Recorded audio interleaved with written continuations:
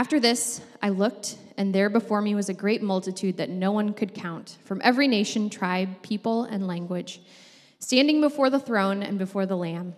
They were wearing white robes and were holding palm branches in their hands. And they cried out in a loud voice, "Salvation belongs to our God, who sits on the throne, and to the Lamb." Thank you, Ashley. Ashley had a ton of information to communicate to you guys today, and she did wonderfully. Yeah. And occasionally she saves my bacon because I forget to find a scripture reader for a Sunday, and I point at her, and she goes, "Okay," and she plays ball, which is great. So we had a big week last week. For those of you who were at our business meeting, you know this, but for those of you who are not, might be new to you unless you saw the sign and the bulletin and the pens when you walked in. We changed our name last week to Grace Community Church. So hello, Grace Community Church, right? That's what you are now. It was really wonderful, and I know many of you know this, and we've had conversations with many of you. And if you came to the meeting, you got a mug, a glass mug, and if you were not at the meeting and you want one, please, they're back in the room. What do we call that room? The cubby. We'll call it a cubby for right now. They're back in the cubby. You can feel free to grab one of those for your family. We want everybody to know that we changed our name. We put up a sign this week. It was a lot of fun. So as much as a name change can feel like maybe a superfluous thing, it can feel something that's just a little surface. In reality, I believe it's pretty deep for us. It's fairly significant. And as we set a course for the future of what this church is and will become, I think it's a powerful thing to be a community of grace. A community that both extends and receives grace is a radical thing, right? Because we live in a world where people don't often extend grace to others. Just drive on a road anytime, and you'll realize that. But also to be a people who are actively practicing the reception of grace. You know, and most of us in our lives, we want to earn everything we get, right? We want to be seen as earning that thing. So if I get a paycheck, I want to put in my 40 hours, and if I do a good job, I want to earn the accolades that I receive. But there's this idea in the Bible called grace, and the idea is simply that you can't do anything to earn God's love and His favor and His grace. This is a concept that's all over the Scriptures. And the reason it's hard for us to receive grace is because we don't want a free gift all the time. We really don't. We want to earn. And so in the human heart, there's this need, there's this desire to kind of earn things or to push away grace, the free gift of God's love, to push it away in a sense. And so to be a people who are actively both extending grace to others and receiving it and opening up our hearts to receive the free gift of God's love, His grace, is a powerful thing. And it looks unique in a community of people where that is not always the case. And so as we move forward into the future, I'm really excited just about what God has for us and what He will continue to form us into as a people. All right? All right.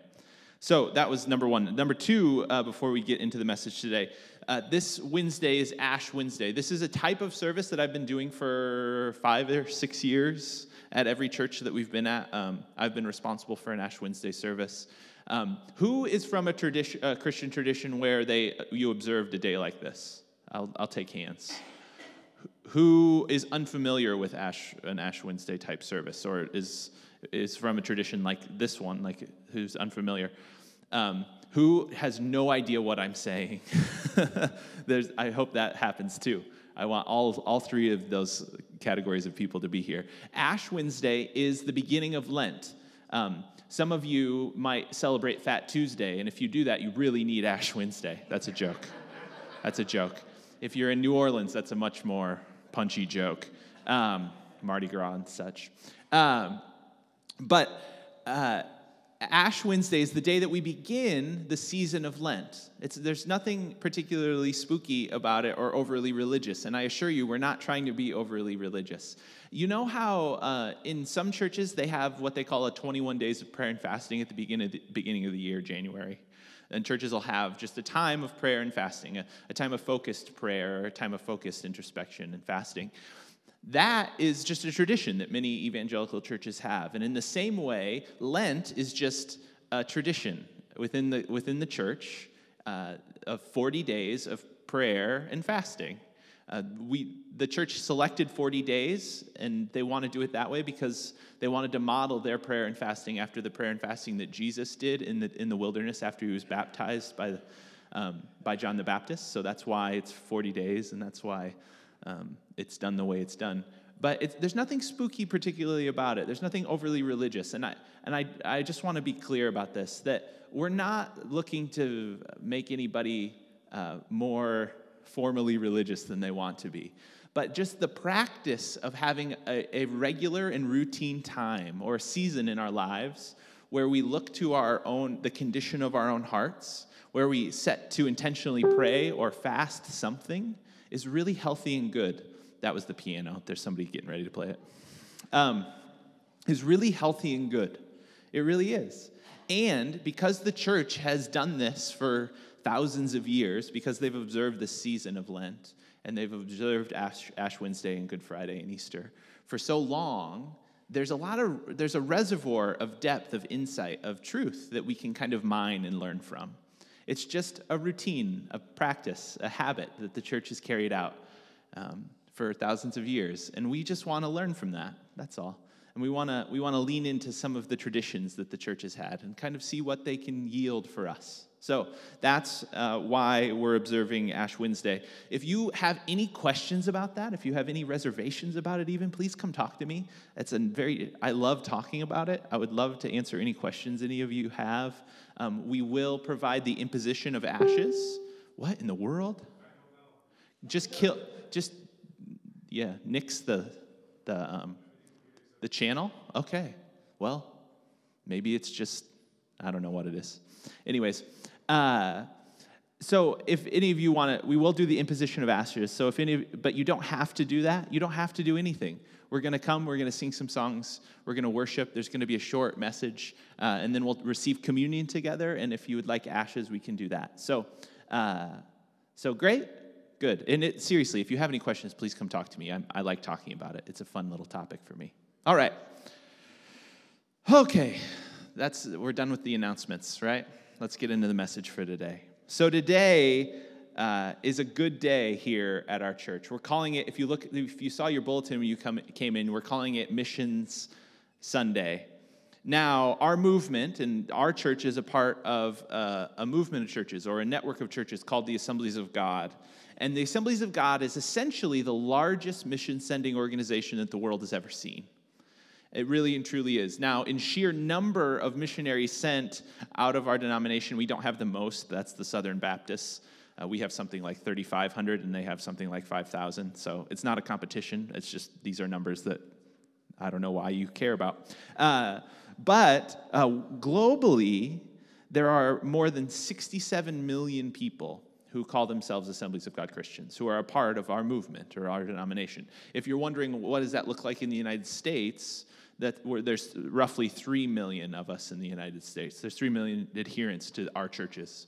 But in the globe, in the world, there's over 67. It's more like 67.5 million people, which I don't know if you know this, but that's a lot of people. So this movement that we're a part of, this church of which we are a local expression, is a very big church. It goes all over the world. It's on every continent. It's in every country, and it is growing globally incredibly fast. Globally, primarily in the global south, so in South America and Africa and in Asia, it is exploding, this movement. There are people following Jesus, committing to following Jesus in record numbers all over the world, in record numbers. And we, as a church here in Cedar Falls, Iowa, are a part of that. That we're a part of that. You see, our movement, the denomination that we're a part of, the fellowship that we're a part of, the Assemblies of God, was formed 100 years ago for this express purpose. Because they caught a vision that this message of Jesus wasn't just for them, it wasn't just for their friends, but it also needed to go all around the world. And they knew that if they wanted to take this message further away than just like their backyard or the quick stop, the quick star, right? We say quick star here. They needed to be organized. They needed to organize themselves into a fellowship. And so that's what they did. And that was the reason for the founding of our movement, of our church, the Assemblies of God, the church that we're a part of, is to send people all over the world with the message of Jesus. That's why we formed. And because of that, from the very beginning, churches that are affiliated with the Assemblies of God see it as one of their primary missions, one of their primary responsibilities to enable these people to go. Does that make sense? So as a church that is actively a part of a movement of churches who are attempting to send people, one of our responsibilities, and one of the things this church, if you're new here, this isn't news to you, but one of the things this church has done from its very inception was provide resource for people to do this, to take the gospel across cultural or socioeconomic or physical boundaries to places, to areas where it had maybe not been before. This is but this is more than just a personal conviction that the church or that the early founders of this denomination had. They saw something in the Bible over 100 years ago. They saw what I'm going to call today a biblical trajectory. So that's a big word, right? But they saw a kind of biblical trajectory that compelled them to go. And the interesting thing about these early Christians in the United States, particularly in LA at the time, was that they saw something in the scriptures that in the global church was a little lost at the time. There wasn't this impetus to take this message across boundaries in the same way that they caught this fervor for doing. And so today, I want to dig into those passages quickly to just look at the biblical trajectory and the biblical narrative or the story of the Bible and why these early followers of Jesus, both in the New Testament, both in the early New Testament and the early founders of our movement, thought it was so important to take this message out, to take it and spread it out. All right? All right, so briefly, we're going to run through just 3 passages. So if you have your Bibles, you can put your fingers in the 3 spots. The 3 passages are in your notes, but we'll walk through them here as well. So if you don't have a Bible, there's one down in the seat back in front of you. We're just going to be reading short passages. So if you want to note these and go back and read them later so you can get a little bit more context, that would be a wise thing to do. So our first passage, we're beginning off in Genesis 22, and we're going to read verse 18 here in a second. But before we do that, we need a little context. We need a little glimpse into where the story was at the time in Genesis 22. So in this passage, God is speaking to Abraham. And Abraham is the head of a family of semi-nomadic herdsmen. So Abraham is am I ringing a little bit? Am I a little loud? Okay, good. So Abraham is the head of this family who's traveling around his part of kind of the Middle East or Mesopotamia, essentially just grazing animals. This was a very common thing to do at the time. But Abraham has this problem, and the main problem Abraham has is that he can't have a son. He and his wife have been trying to have children, and he cannot produce a son, and Abraham is getting old. And the reason this is a problem in his day and age was because your ability to have a son, somebody who could continue your line or your lineage, was about your legacy. It was about your reputation. Somebody who wasn't able to have a son was even considered in some ways cursed. So he's carrying the burden of his community thinking that he is in some specific way cursed, and he lacks the ability to project out. Because as you know, in the ancient world, people didn't quite live as long as we do, and life was a little bit more uncertain, and they didn't have great things like penicillin that would take care of you when you cut yourself with your circulating saw or something. Don't cut yourself with a circulating saw. But there was not as much stability in life, and so they needed a little help. And God appears to Abraham, who has this problem, He appears to this one man, the head of this one family in this very small and specific part of the world, and God reveals himself to Abraham. This God tells Abraham that he is the one true God, that he is the one who created everything, who created the whole world, and that all the other gods, that all the other people in that part of the world worshiped weren't there, right? So this is a pretty revolutionary thing that God reveals to Abraham. And this God makes a promise to Abraham. He makes it a couple times. He reiterates this promise more than once. But in Genesis 22, he reiterates it again. And he says this to Abraham. He says, "And through your offspring, all nations on earth will be blessed, because you have obeyed me." Now, Abraham, in Genesis 22 that we read, he already had a son. God had already promised to give him a son, and he did that. But he also makes this further promise to Abraham, right? That his offspring would in some way bless the earth, that would bless the nations. God, in other places, reiterates to Abraham that God was going to form this special relationship with Abraham's offspring, with his kids' kids, and their kids' kids, and their kids' kids, and their kids' kids, and their kids' kids. I'm going to keep saying this till you laugh. And their kids' kids. I'm done. So God makes this promise to be with them. But that, notice he says that through this special relationship with all of these kids, the earth is going to experience some type of blessing, right? That people, the whole world is going to be blessed through this relationship. This is crazy. This is a crazy thing for God to say to Abraham, a random guy who's the head of a random family in kind of a backwater part of the known world at the time. But notice something, and I think this is very true to the character of God that we see throughout the scriptures, that the plan of God that's going to grow, that's going to flower into this thing that blesses the whole world, starts small. It starts about this big. God is always starting the biggest things in the most small and unexpected ways in the scriptures. And can I just tell you that I absolutely love this about God?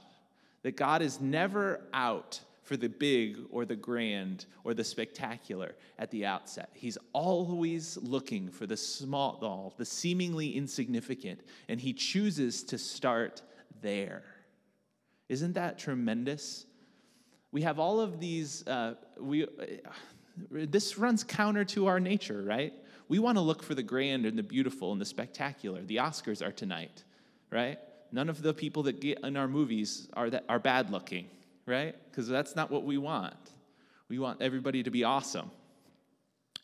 But God starts in these incredibly small and insignificant ways. But he doesn't leave things small and insignificant, does he? There's a kind of movement, both in God's pattern and in his way, and in the narrative, the story of Scripture.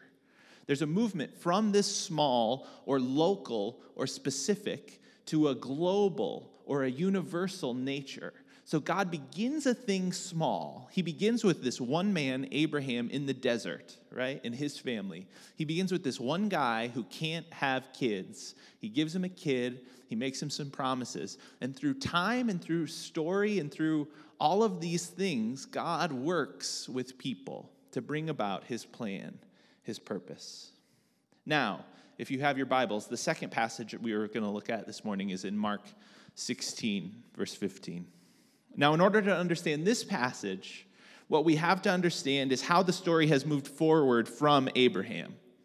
The rest of the story of the Old Testament, or the story of Abraham's kids, and their kids, and their kids' kids, and their kids' kids, thanks, is what the story of the Old Testament is all about. And they make a lot of mistakes, and Abraham messes up a lot, and there's some issues. It's not a very clean or perfect thing. But when Jesus comes on the scene in the Gospels, he is one of Abraham's kids. He's one of Abraham's descendants. He's a Jewish man. But Jesus comes on the scene and he starts doing some pretty incredible stuff. He begins saying that he's the Messiah, which just means anointed king in Hebrew, and that he is the person, the descendant of Abraham, through whom the story is centered, or around whom the story is centered, or through whom the story will come to its fruition. Jesus essentially says, in many ways, that I am the descendant of Abraham who's going to bless the whole world, right? Jesus puts this all on himself, the promise that was made to Abraham. Jesus sees himself as kind of summing up all of that promise. So he says that, but he also says something so very interesting that no one really expected at all. He also begins to say that he is the Son of God, that he is actually God himself, and that he has come to do some really incredible stuff, right? So Jesus is making all of these grand claims. He claims to be the fulfillment of everything that Israel was supposed to be. He's the climax of the story of Abraham's family, but he also says he's the Son of God, that he's this anointed king, that he's this deliverer of his people. And the most incredible thing happens to this person. He dies, which is not where you would think the story would go if you were just listening to it or watching it on the screen.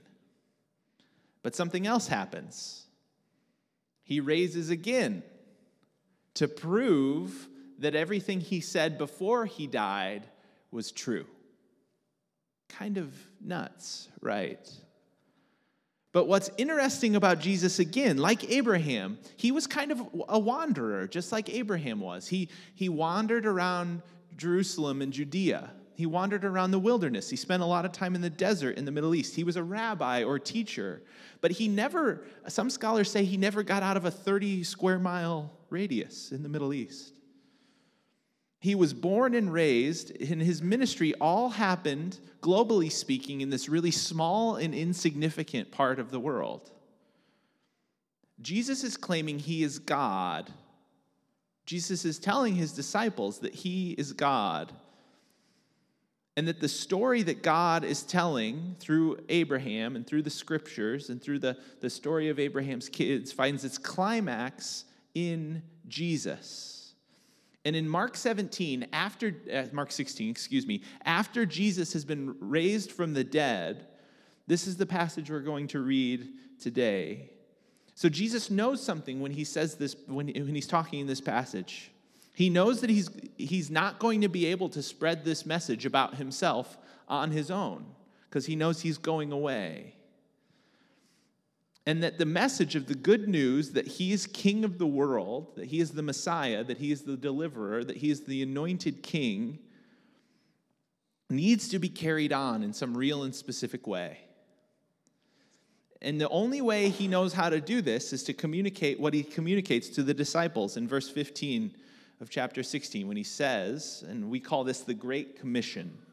He said to them, "Go into all the world and preach this gospel," or this good news about me, "to all creation." And this is exactly what they did. His disciples did just that. The rest of the story of the Bible, or of the New Testament, is the story of his disciples doing that. They travel all throughout the world, communicating this message like crazy. And do you know what happens next? You do, because you're sitting in Iowa, and this happened in the Middle East. It catches on like hot fire, right?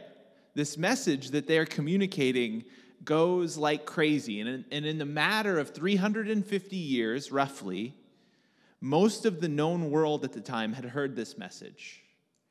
And there are followers of Jesus, and there are churches everywhere. It's this really big and beautiful, this moving and powerful story. You should read it. Yeah, that's how your pastor communicates subtly to you that you should read your Bible. And we are in this time, in this place, in Cedar Falls, Iowa, on February 27th, 2017, beneficiaries of that message, the movement of that message from local to global. Do you see the movement there? From specific, to one person to every person. But the story doesn't end there even. The story of the Bible goes past that, in fact. It goes all the way to the book of Revelation, Revelation chapter 7, verses 9 through 10, and other parts of that book as well. And this passage that we're going to read today is kind of like a fast forward. It's a movement into the future. It's a glimpse or a snapshot of the future. The two previous passages that we read were historical events. Those are things that happened in the past. And this next passage that we're about to read is not that. This passage is a kind of fast forward. It's not a total picture. It's not a total novel about exactly what everything is going to be, but it is a glimpse into the heart of God. It is a glimpse into the end of the arc of history. It is a slight picture, a confusing one at times, but a slight picture of how God wants it all to wrap up.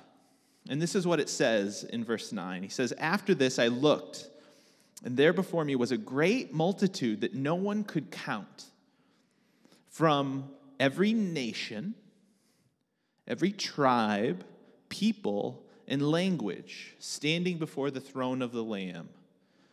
And they were wearing white robes and were holding palm branches in their hands, and they cried out in a loud voice, 'Salvation belongs to our God, who sits on the throne, and to the Lamb.'" Now, we kind of already know that this is going to happen, right? Because all the way back with Abraham, God states his intention that the whole world is going to be blessed because of this message or this reality. Because of God's special relationship with Abraham, he tells him that the whole world is going to be blessed. So we kind of know that this is where God is taking it. But here we get this vivid picture of how expansive the story actually becomes.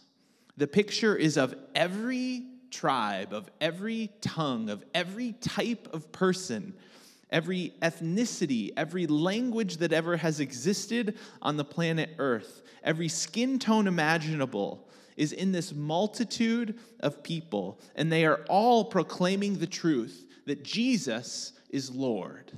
This is where the story is going. And here, when we get this snapshot of where the story is going, we see that thing that started off so small, right, so insignificant, that started with one random guy and his random family in a random part of the world, expands to such an extent that it puts its arms around the entirety of the world. It's like a stone that's thrown into the corner of a small pond, and the ripples of which kind of eventually move out and out and out until eventually it touches the corners of that very pond. The message of Jesus, the good news, the gospel, the biblical trajectory, as I say, is always from small and insignificant, is always from very specific to global, to cosmic, to encompassing everything. This is how this message moves, and this is the desire of our God. The arc of human history is one that moves from specific to global. The arc of the story of the Bible is one that moves from local to global. And it is because of this story, it was because the early adherents to our denomination, our movement, understood this biblical trajectory. Because they understood this is the way the story went, they were compelled to go from their specific and local places to make this message global, to expand it because they caught a vision of the ways in which God was moving in human history. They wanted to be a part of it, and they wanted to take it from local or from specific to global, to actually, the Bible talks about it being cosmic, that the message and the power of Jesus of God will come in such a way that it will transform the entirety of the cosmos. That's significant. That's big. And they understood this. You see, this commission, this great commission that Jesus gave his disciples in the Mark passage that we read, and also in Matthew 28, is the same commission that we have. It is our co-commission at Grace Community Church. Now, see, I had to literally write Grace Community Church in my notes because it's still hard for me to remember that that's the name of our church. If you called our church this week, you probably got a, hello, this is Nick, glad Grace Community Church. You probably got one of those. Anyways, it is our responsibility as disciples of Jesus, as people to whom Jesus gave this great commission, to catch a vision for the ways in which this message should move, has moved, and should move, and to partner with God in this global vision of moving this message across borders, to not just keeping it in our specific location, but to also take it globally, to take it all around the world.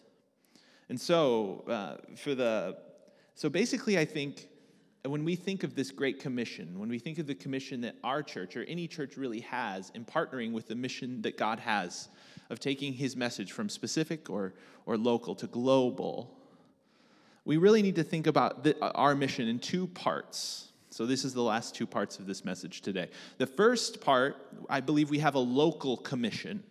So we have the Great Commission. I think our first commission is local.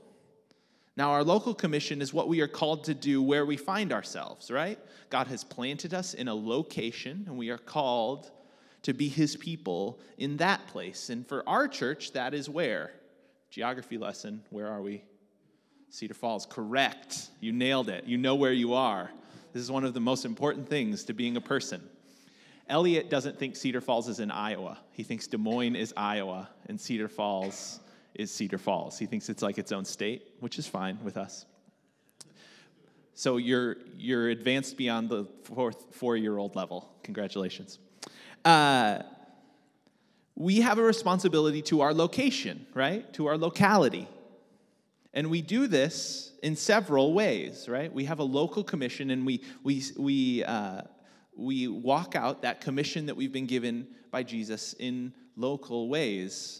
And for us, particularly, that happens through what? That happens through communicating the good news of Jesus. It happens through being a community that looks like Jesus, right? Of being a church, a group of people who are setting to pursue the way of Jesus and to proclaim he is Lord. But that also means that we partner with people in our community, right? So one of our partners is fairly well represented here. We partner with Chi Alpha at the University of Iowa. You guys can clap for that because you go there. Did I say University of Iowa? Oh, geez. Wow. I quit. I think you should all it should be over now. You and I, my goodness.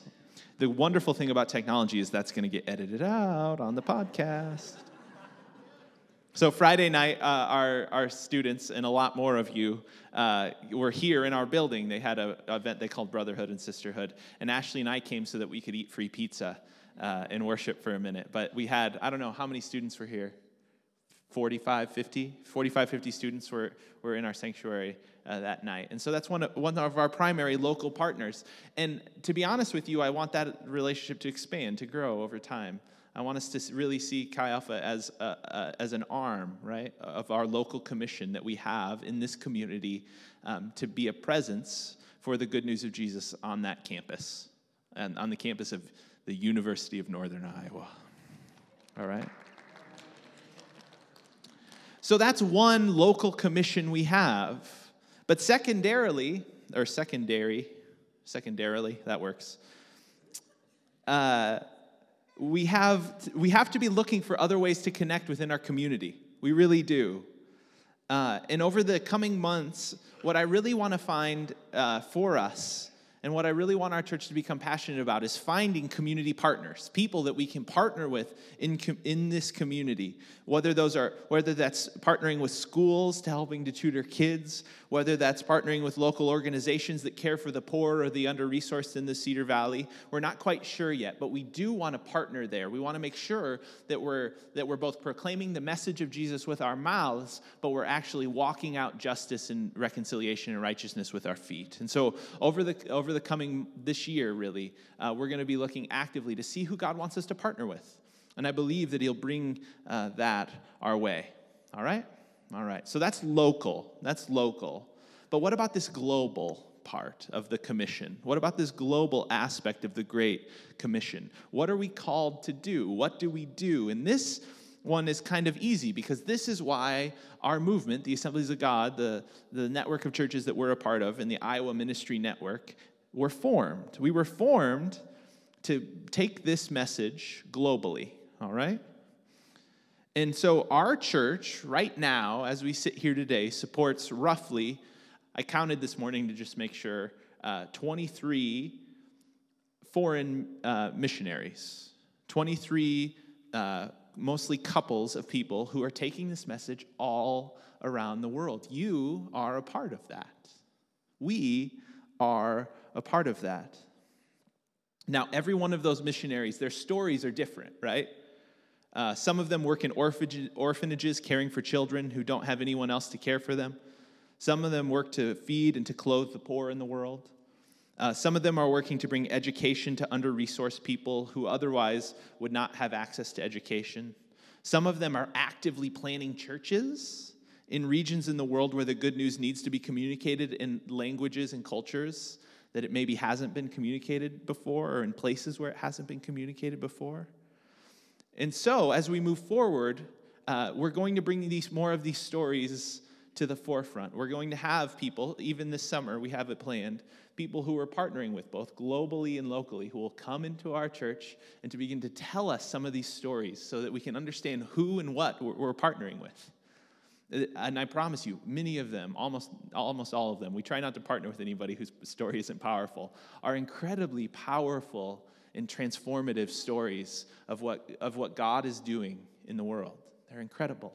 And I can't wait for us to hear more of them. These people are doing real kingdom work.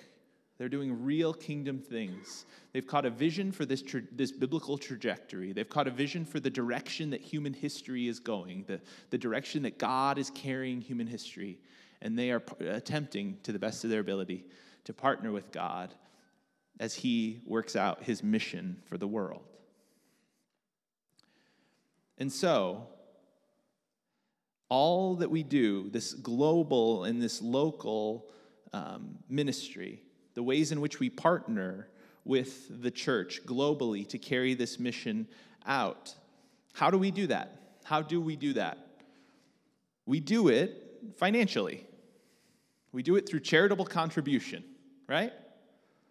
We give finances for the work of God around the world to make it happen, to make it plausible. And so for every year since this church began, our body, our church, our congregation has committed to, on a monthly basis, because these missionaries need consistency, they need to know what's coming in. We've committed to support the work of God around the world and in our own backyard. And we do this by serving and volunteering, right? We do this by going on missions trips as well. But we do this primarily through our giving, through the lending of our resource. In the past, our movement has referred to this giving as a faith promise. And what they mean by that is that it's not giving that goes specifically to the general fund of a church, but rather it is apart from that type of giving, and it goes specifically to the church, but it's designated as a faith promise for missions, for the ministry of the gospel around the world, and supporting the work that God is doing around the world. Now, many of you, and I don't know what individuals give at our church, because I don't think it's good for pastors to look at that, so I got no clue.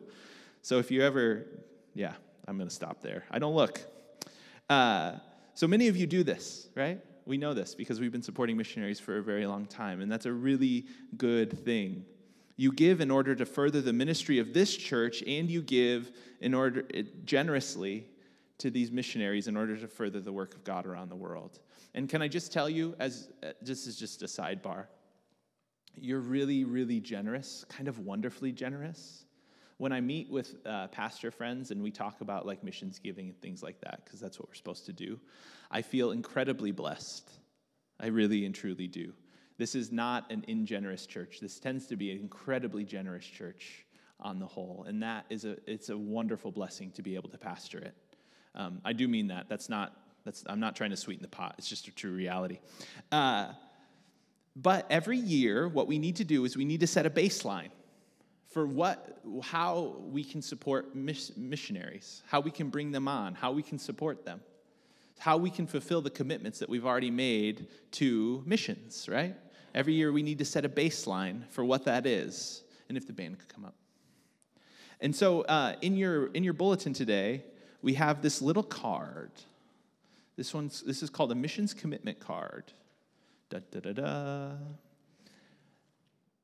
And if you're new with us or you're just visiting, please don't feel any pressure or any pressure to do this. If you want to, that's great. We're doing a lot of incredible things around the world, our movement, and we're supporting a lot of great missionaries. And so if that's something you want to do, then wonderful. But I don't want anybody to feel pressure. I never want anybody to feel pressure about these things, because the reality is it's the movement of the Holy Spirit in our hearts that compels us to do these things, right? External pressure is never helpful. Manipulation or emotional manipulation is never helpful in these areas or in these things. And so this is a commitment card. And what we're asking of you today, if you are already giving consistently to missions, if you would just recommit essentially on this card. But if you're not giving anything and you feel so moved, we would ask that you would write something down on here, whether it's a one-time contribution, whether it's a weekly or monthly contribution that you want to make to the ministry of the gospel around the world. Now, to be honest with you, no pastor likes this. We all like the ministry. We all like the movement of the gospel around the world, but we don't like the money part, right? But the reality of the fact is that we live in a world that is essentially a free market capitalist society, right? And this is part of what it takes to make the message move. It takes much more than just this. It takes prayer, and it takes partnership. It takes relationship, and it takes certain people laying down their very lives to bring this message around the world. And we want to be a part of all of those facets as a church moving forward. But for us, for this year, in this place, we also want to commit to make sure to help these missionaries, these people who have committed to go, do these things. We want to give to support the ministry at the University of Northern Iowa, right over the hill. That's what some of this resource will go to. We want to give to support missionaries in Costa Rica. That's what some of this resource will go to. But in all of these things, in all of these ways that we partner with God to see his message move throughout the world, the important thing is not how much or the size of your gift or any of that thing. The important thing in all of this, whenever we talk about giving or money, and we talk about it primarily because it's good for the human heart to not love money so much that it rots us from the inside. Whenever we talk about money, we talk about it so that, and with the knowledge, with the understanding that none of the things that we have in this world are ours. That they all, in some real and true sense, come from God. And that we, as Christians, believe that we are just stewards of the resource that God gives to us. Sometimes we steward it towards burritos after church, like today, hopefully. Sometimes we steward it towards missionaries, towards ministry. Sometimes we steward it towards this church, right? Sometimes we steward it in different directions. But today, what I'm asking, and what I'm just asking you to pray and reflect upon, is just in what way would God have you steward your resources towards his message throughout the world? That's it. That's all. And whatever you think God is calling you to in that, you can do. So we're just going to pray for like 2 or 3 minutes as the band quietly plays, and you can write down. I'll come up and I'll close our service, and then at the end of service, I'll give you instructions with what to do with your cards. Like I said, we don't want names on these cards. We don't want any of that. This is it's between you and God. We just want you to have the opportunity to reflect. All right? All right.